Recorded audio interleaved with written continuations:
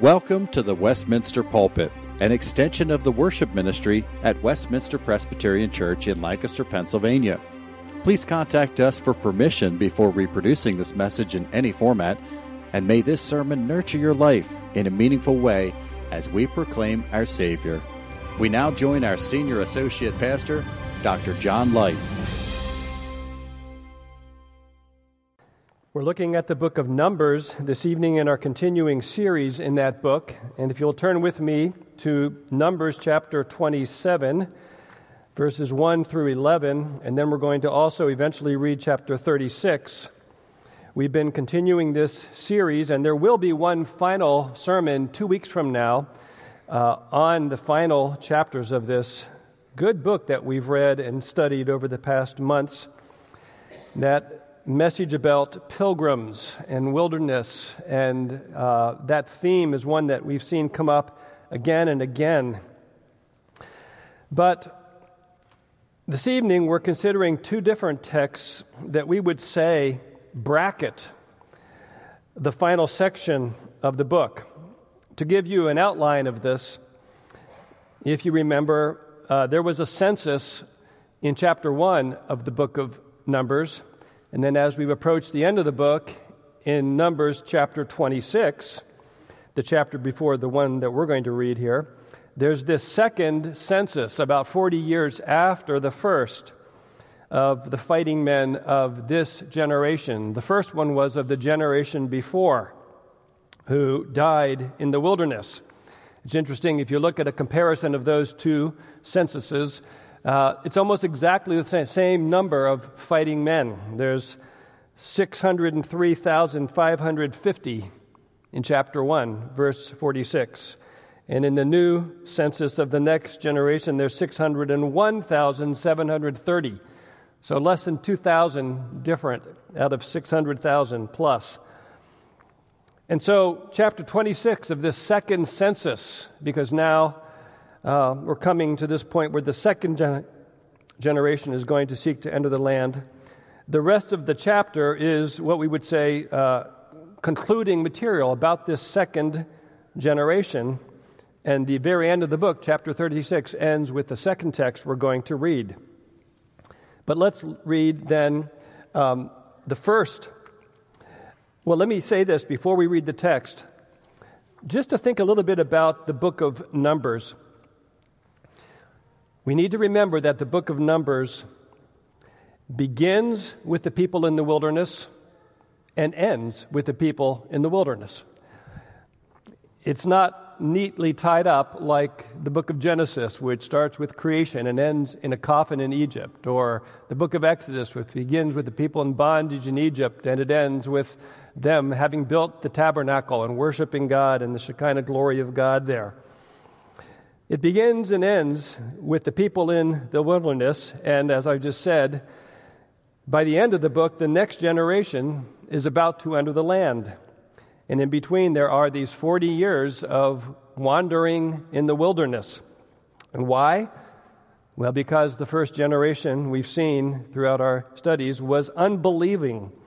So as a consequence, they died in the wilderness. The second generation is characterized as a believing generation, although not without sin. We'll see if we go on and read more books of the Bible.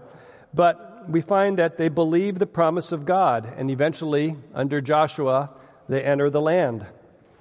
Well, why then do these two sections about what we'll see Zelophehad's daughters bookend this concluding section? Before we read the first one, I just wanted to alert you to this. And it's because these women, these daughters, are emblematic of this second generation.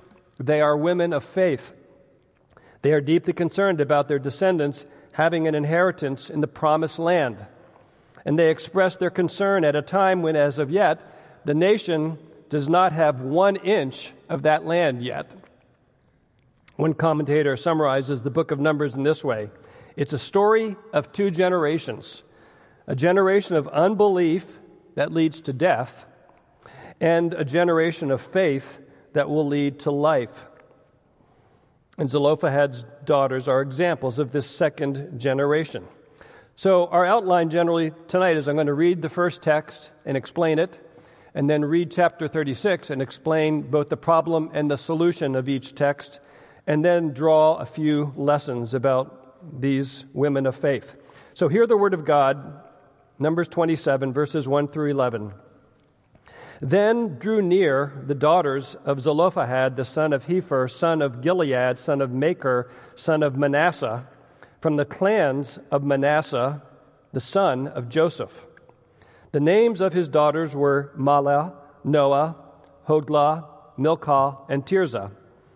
And they stood before Moses and before Eleazar the priest and before the chiefs and all the congregation at the entrance of the tent of meeting, saying, Our father died in the wilderness.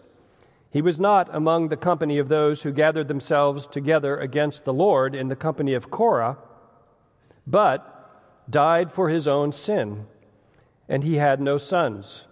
Why should the name of our father be taken away from his clan because he had no sons? Give to us a possession among our father's brothers.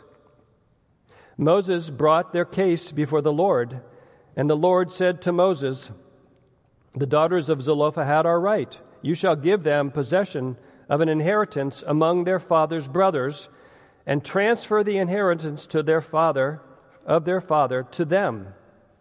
And you shall speak to the people of Israel, saying, If a man dies and has no son, then you shall transfer his inheritance to his daughter. And if he has no daughter, then you shall give his inheritance to his brothers. And if he has no brothers, then you shall give his inheritance to his father's brothers. And if his father has no brothers, then you shall give his inheritance to the nearest kinsman of his clan. And he shall possess it, and it shall be for the people of Israel a statute and rule, as the Lord commanded Moses. The problem here is, what if a man dies who is to inherit land in the promised land, and he doesn't have a son? The tradition was that the land would go to the son. Who will inherit his land, and how will his name be preserved? Verse 4. That's the concern that's brought by the daughters. And in their case, their father Zelophehad had died in the wilderness wandering. It's noted here that he wasn't part of Korah's major rebellion that we looked at, but we're not told exactly why. It just says that he died for his own sin, and that could refer to one of the other incidents of the many rebellions and so forth and problems we've seen, or it could just refer to the general sin of unbelief that generation was guilty of. We don't know. But the daughters come before Moses and at the tent of meeting at the front of that, and all the other men of the leadership, and they come with their request, with this bold request. The second half of verse 4, Give to us a possession among our father's brothers. And so what does Moses do? Moses takes their request before the Lord. It's wise that Moses would do that. And the Lord gives an answer and says, These women are right. Their request should be granted. And the Lord gives further instructions about inheritance rights, what we would call case law. That's examples that should guide related cases in the future. This is all well and good. And everyone goes on their way. But then, as they're getting nearer to entering the land, we go to chapter 36, if you turn there, which brings us to another problem that is brought before Moses. The problem is stated in verses 1 through 4. Let me begin by reading that part. Chapter 36, verse 1. The heads of the fathers' houses of the clan of the people of Gilead, the son of Machir, son of Manasseh, from the clans of the people of Joseph, so that's the same tribe and the same clan, came near and spoke before Moses and before the chiefs, the heads of the fathers' houses of the people of Israel. They said, The Lord commanded my Lord to give the land for inheritance by lot to the people of Israel, and my Lord was commanded by the Lord to give the inheritance of Zelophehad our brother, to his daughters. But If they are married to any of the sons of the other tribes of the people of Israel, then their inheritance will be taken from the inheritance of our fathers and added to the inheritance of the tribe into which they marry. So it will be taken away from the lot of our inheritance. And when the Jubilee of the people of Israel comes, then their inheritance will be added to the inheritance of the tribe into which they marry, and their inheritance will be taken from the inheritance of the tribe of our fathers. What's the problem here? It's this. Zelophehad's daughters are all part of the tribe of Manasseh, one of the two sons of Joseph. And if you remember Joseph, his blessing was that his sons would each become a tribe. And so Ephraim and Manasseh each became a tribe in their own right. And the leaders of the tribe of Manasseh are concerned about a scenario that would go something like this. What if one of the daughters that's going to inherit this land and have part of it, what if she marries a husband who's from another tribe, let's say from the tribe of Benjamin?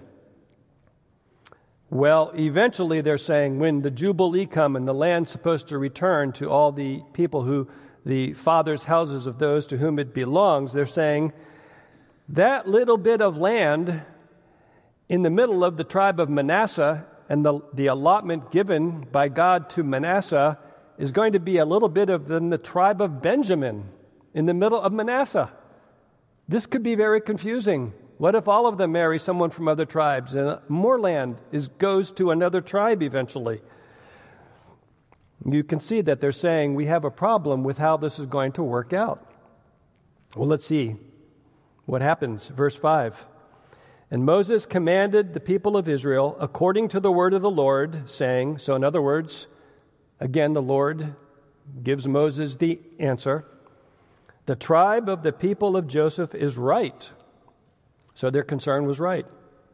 This is what the Lord commands concerning the daughters of Zelophehad. Let them marry whom they think best. Only they shall marry within the clan of the tribe of their father. The inheritance of the people of Israel shall not be transferred from one tribe to another, for every one of the people of Israel shall hold on to the inheritance of the tribe of his fathers. And every daughter who possesses an inheritance in any tribe of the people of Israel shall be wife to one of the clan of the tribe of her father, so that every one of the people of Israel may possess the inheritance of his fathers. So no inheritance shall be transferred from one tribe to another, for each of the tribes of the people of Israel shall hold on to its own inheritance.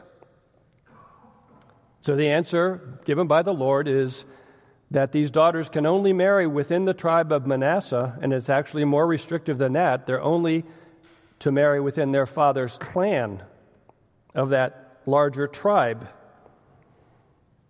Well, what happens? Look at verse 10 and following. The daughters of Zelophehad did as the Lord commanded Moses. So they obeyed the Lord.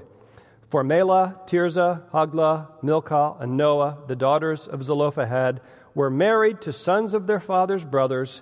They were married into the clans of the people of Manasseh, the sons of Joseph, and their inheritance remained in the tribe of their father's clan. These are the commandments and the rules that the Lord commanded through Moses to the people of Israel in the plains of Moab by the Jordan at Jericho. Well then, what lessons do we learn from these women of faith? Well, the first one is this. The sin and unbelief of one generation does not determine or fix in stone the spiritual life of the next generation. You hear what I'm saying?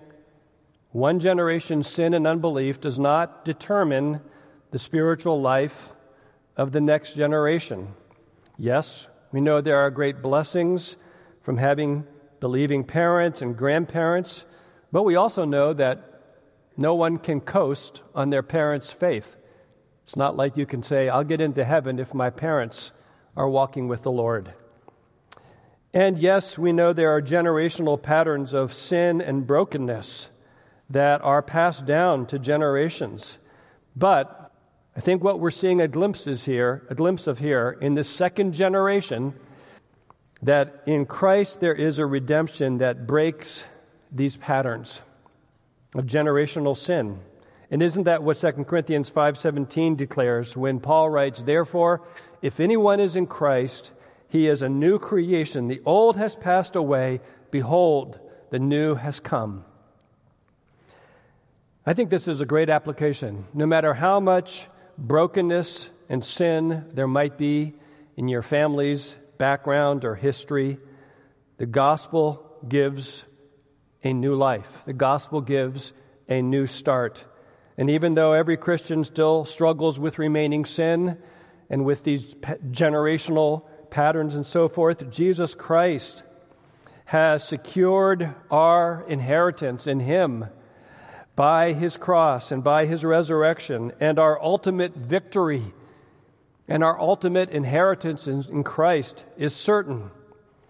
And our struggle is to believe what we say we believe about the Word of God and then to live accordingly. These daughters of Zelophehad believed the word of the Lord, and they lived accordingly. And that brings us to the second lesson. God has the right to set boundaries in our lives by His word. And in this particular case, He has the right to set boundaries about whom we are free to marry. Interesting, isn't it?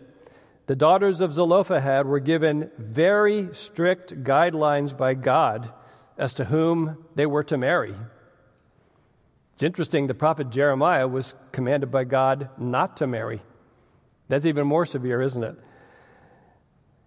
And in chapter 36, verse 8, we're told that they were only to marry within the tribe, and then specified not only within the tribe, but even in their father's clan. Very limited. This prohibition, we remember, didn't apply to the rest of the people of Israel. In the community of Israel, a woman could marry someone from another tribe. Of course, she was marrying into that tribe. It only applied to these daughters because of the particular circumstances here. But it was because they wanted to have this privilege of receiving an inheritance, part of the promised land, part of the land within the region that would be allotted to the tribe of Manasseh, part of the land that would have been allotted to their father who had died. In other words, these women had set their eyes on something higher and more glorious. They had set their eyes on the promise of God, this inheritance of the land. Well, we know that the New Testament has something to say about whom we should marry as well. And in 1 Corinthians 7:39, it specifically said that we are to marry only in the Lord. It means a fellow believer. The Bible does not prohibit marriage with someone of a different race or culture or social background or educational achievement or any other difference, although these types of differences are all important considerations in choosing a spouse. We don't gloss over these things lightly. But the Bible does tell us clearly that Christians are commanded by God only to marry in the Lord. And really, that command only makes sense biblically. How could you unite yourself at the deepest level to someone whose fundamental allegiance is to another master? You would be making two commitments that are at war with one another. Now, of course, the Bible also talks about people being already married to someone who's not a believer, and they come to Christ and they shouldn't separate or divorce. There's a lot about that in 1 Corinthians as well. One commentator makes this application of this point. He talks about the fact that there's this limitation in Scripture to marry in the Lord. And he says that principle is simple and clear, yet many young people face the temptation to date and ultimately to marry people who do not fit that single biblical criterion. Why is that? Thinking back on my own experiences, it's because something other than faith in the reality and importance of the heavenly inheritance is driving our choices. We are being drawn to others by their physical or emotional attractiveness, or by social and family pressures to find someone with whom to have a relationship. Heaven seems incredibly distant, especially when we are young, while the attractions of the present seem incredibly powerful. Yet if the heavenly inheritance that Christ died to win for us is truly all-important, then other motivations will be put in their proper place. If your eyes are fixed on your future inheritance, present obedience will make much more sense. It's a good point, isn't it? And that brings us to our third application, which is really a broader application of lesson number 2. Having our eyes fixed on our heavenly inheritance is a strong antidote to setting our hearts on the things of this world. Having our eyes fixed on our heavenly inheritance is a strong antidote to setting our hearts too much on the things of this world. Think of this great contrast between the first generation and the second generation in the book of Numbers. The contrast is between faith, really, isn't it? The first generation failed to believe the promise of God. They failed to believe that God would give them the land. And we remember that terrible turning point in the narrative, in the account, when the 10 of the 12 spies brought a bad report to the people, a report based on fear of the inhabitants of the land and how they were like giants and they couldn't take the cities. It wasn't a report based on faith. It was a report that they would never be able to take the land. And so that first generation failed to believe the word of God. And as a consequence, they eventually all died in the wilderness, all except Joshua and Caleb.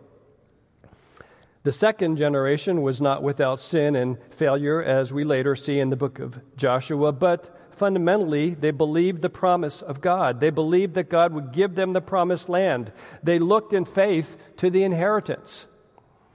Do you see the contrast Scripture brings us here? When we get to the very end of Numbers 36, and the daughters of Zelophehad hear what the Lord says through Moses, it simply says, the daughters of Zelophehad did as the Lord commanded Moses.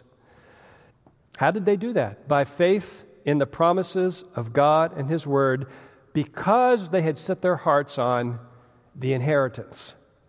They obeyed the Lord's command. Would this have been hard for them? Well, we're not told anything about that. Maybe one of them had her heart set on a certain young man from another tribe. I don't believe there was the degree of romanticization of marriage as there is nowadays. I'm sure if Hollywood made a movie of the story, they would add all kinds of subplots and twists. But the sense of the text is that the daughters simply obeyed and hardly minded the cost. The point is they were receiving something much better, the inheritance, which was part of God's amazing covenantal promises to the nation of Israel, which included that He would be their God and they would be His people. Think about how this point helps us to search our hearts and to be strengthened in the face of the temptations of this life. To be strengthened in the face of the temptations that all of us will face this week.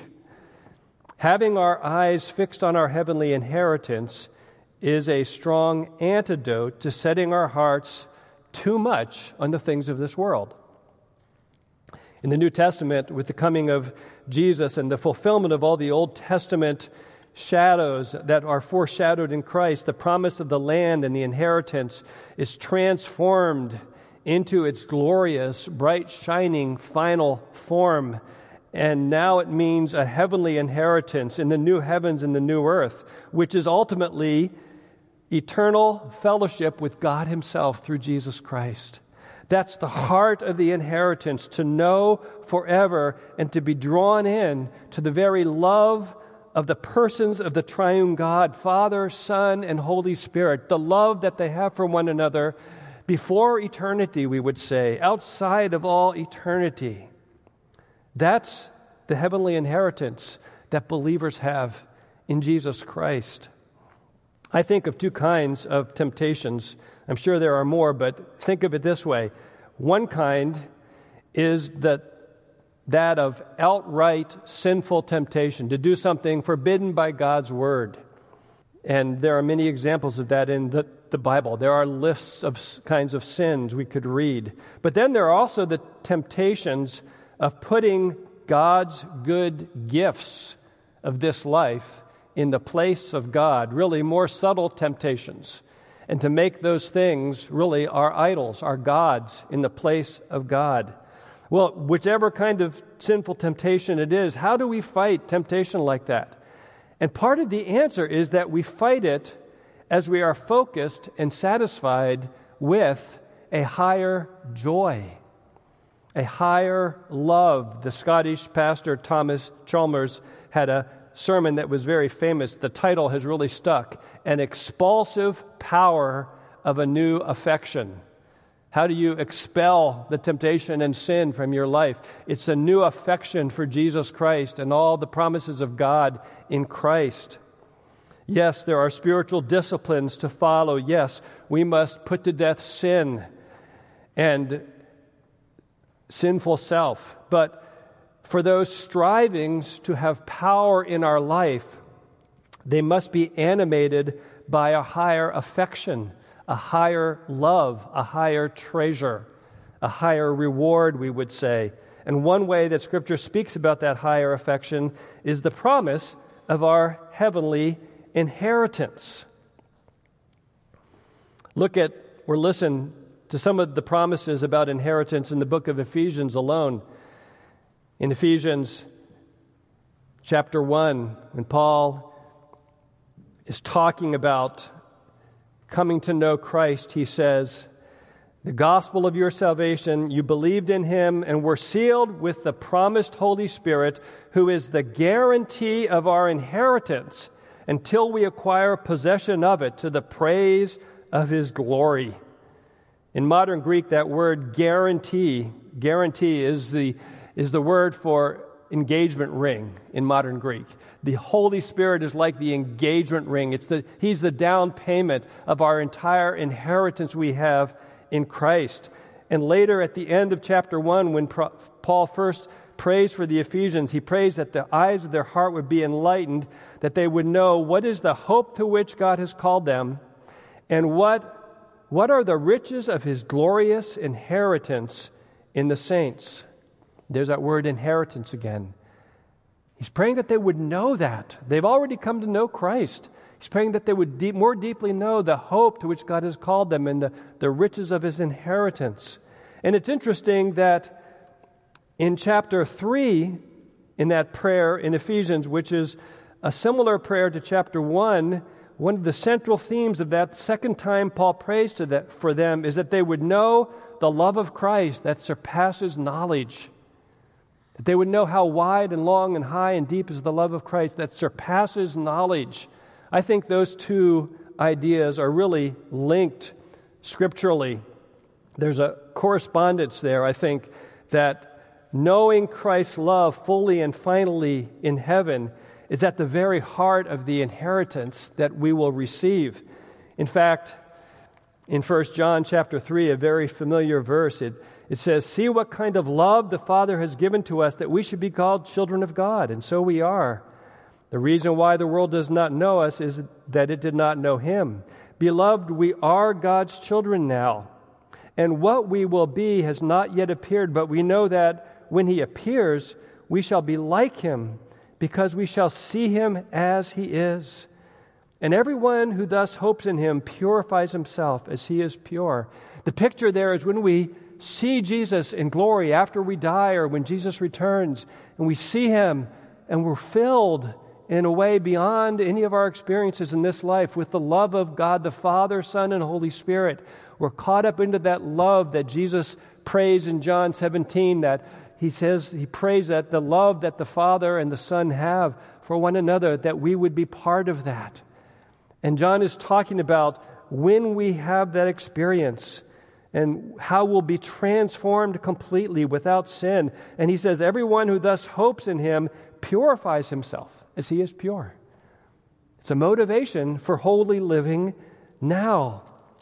How does that affect us here and now then? In other words, knowing and setting our eyes on the inheritance to come. Experiencing the down payment of the Holy Spirit now. Think of it this way. One of the primary ways we experience that inheritance now is to be growing in a true knowledge of the love of Jesus Christ. And even though that experience for all of us is obscured by sin so that we grieve, that we are not more deeply moved in our daily lives by the love of Christ. Why would we ever sin again if we were truly knew the love of Christ as we should? But we long to know His love more fully. And so our present knowledge of Christ's love for us, because of God's certain promise to us in the gospel, increases our assurance of the heavenly inheritance that we are yet to enter into. And so my question for you this evening, as you consider these lessons from Numbers, have you received this certainty of heavenly inheritance by putting your faith in Jesus Christ? It's not by works. It's not by going to church. It's not by trying to be good. It's by receiving it as a sinner who needs Jesus Christ.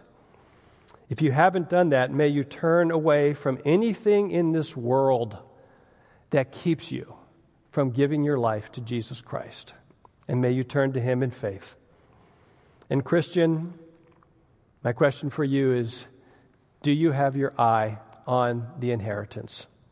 Is your greatest desire to know more deeply the love of Jesus Christ your Lord, and stand daily by faith in that gospel, that love of Christ, knowing that one day soon we will fully enter into that love? That should be our prayer and our hope and our highest joy. Amen. Father, thank you for this wonderful inheritance. Thank you for the down payment of the Holy Spirit as the gift of this person of the Godhood dwelling in us because of what Jesus did on the cross and resurrection and ascension. Thank you, Father, Son, and Holy Spirit, for your great work in calling us to yourself. Lord, we pray that you would seal these truths to us, these truths of your word, which sustain us by the power of your Spirit. In Jesus' name, amen. The Westminster Pulpit is courtesy of Westminster Presbyterian Church in Lancaster, Pennsylvania. You are welcome to worship with us on Sunday mornings at 8 or 11 a.m. To learn more or have questions about the gift of salvation through Christ Jesus our Savior, contact us at westpca.com. Thank you, and may Christ be glorified through this ministry, the Westminster Pulpit.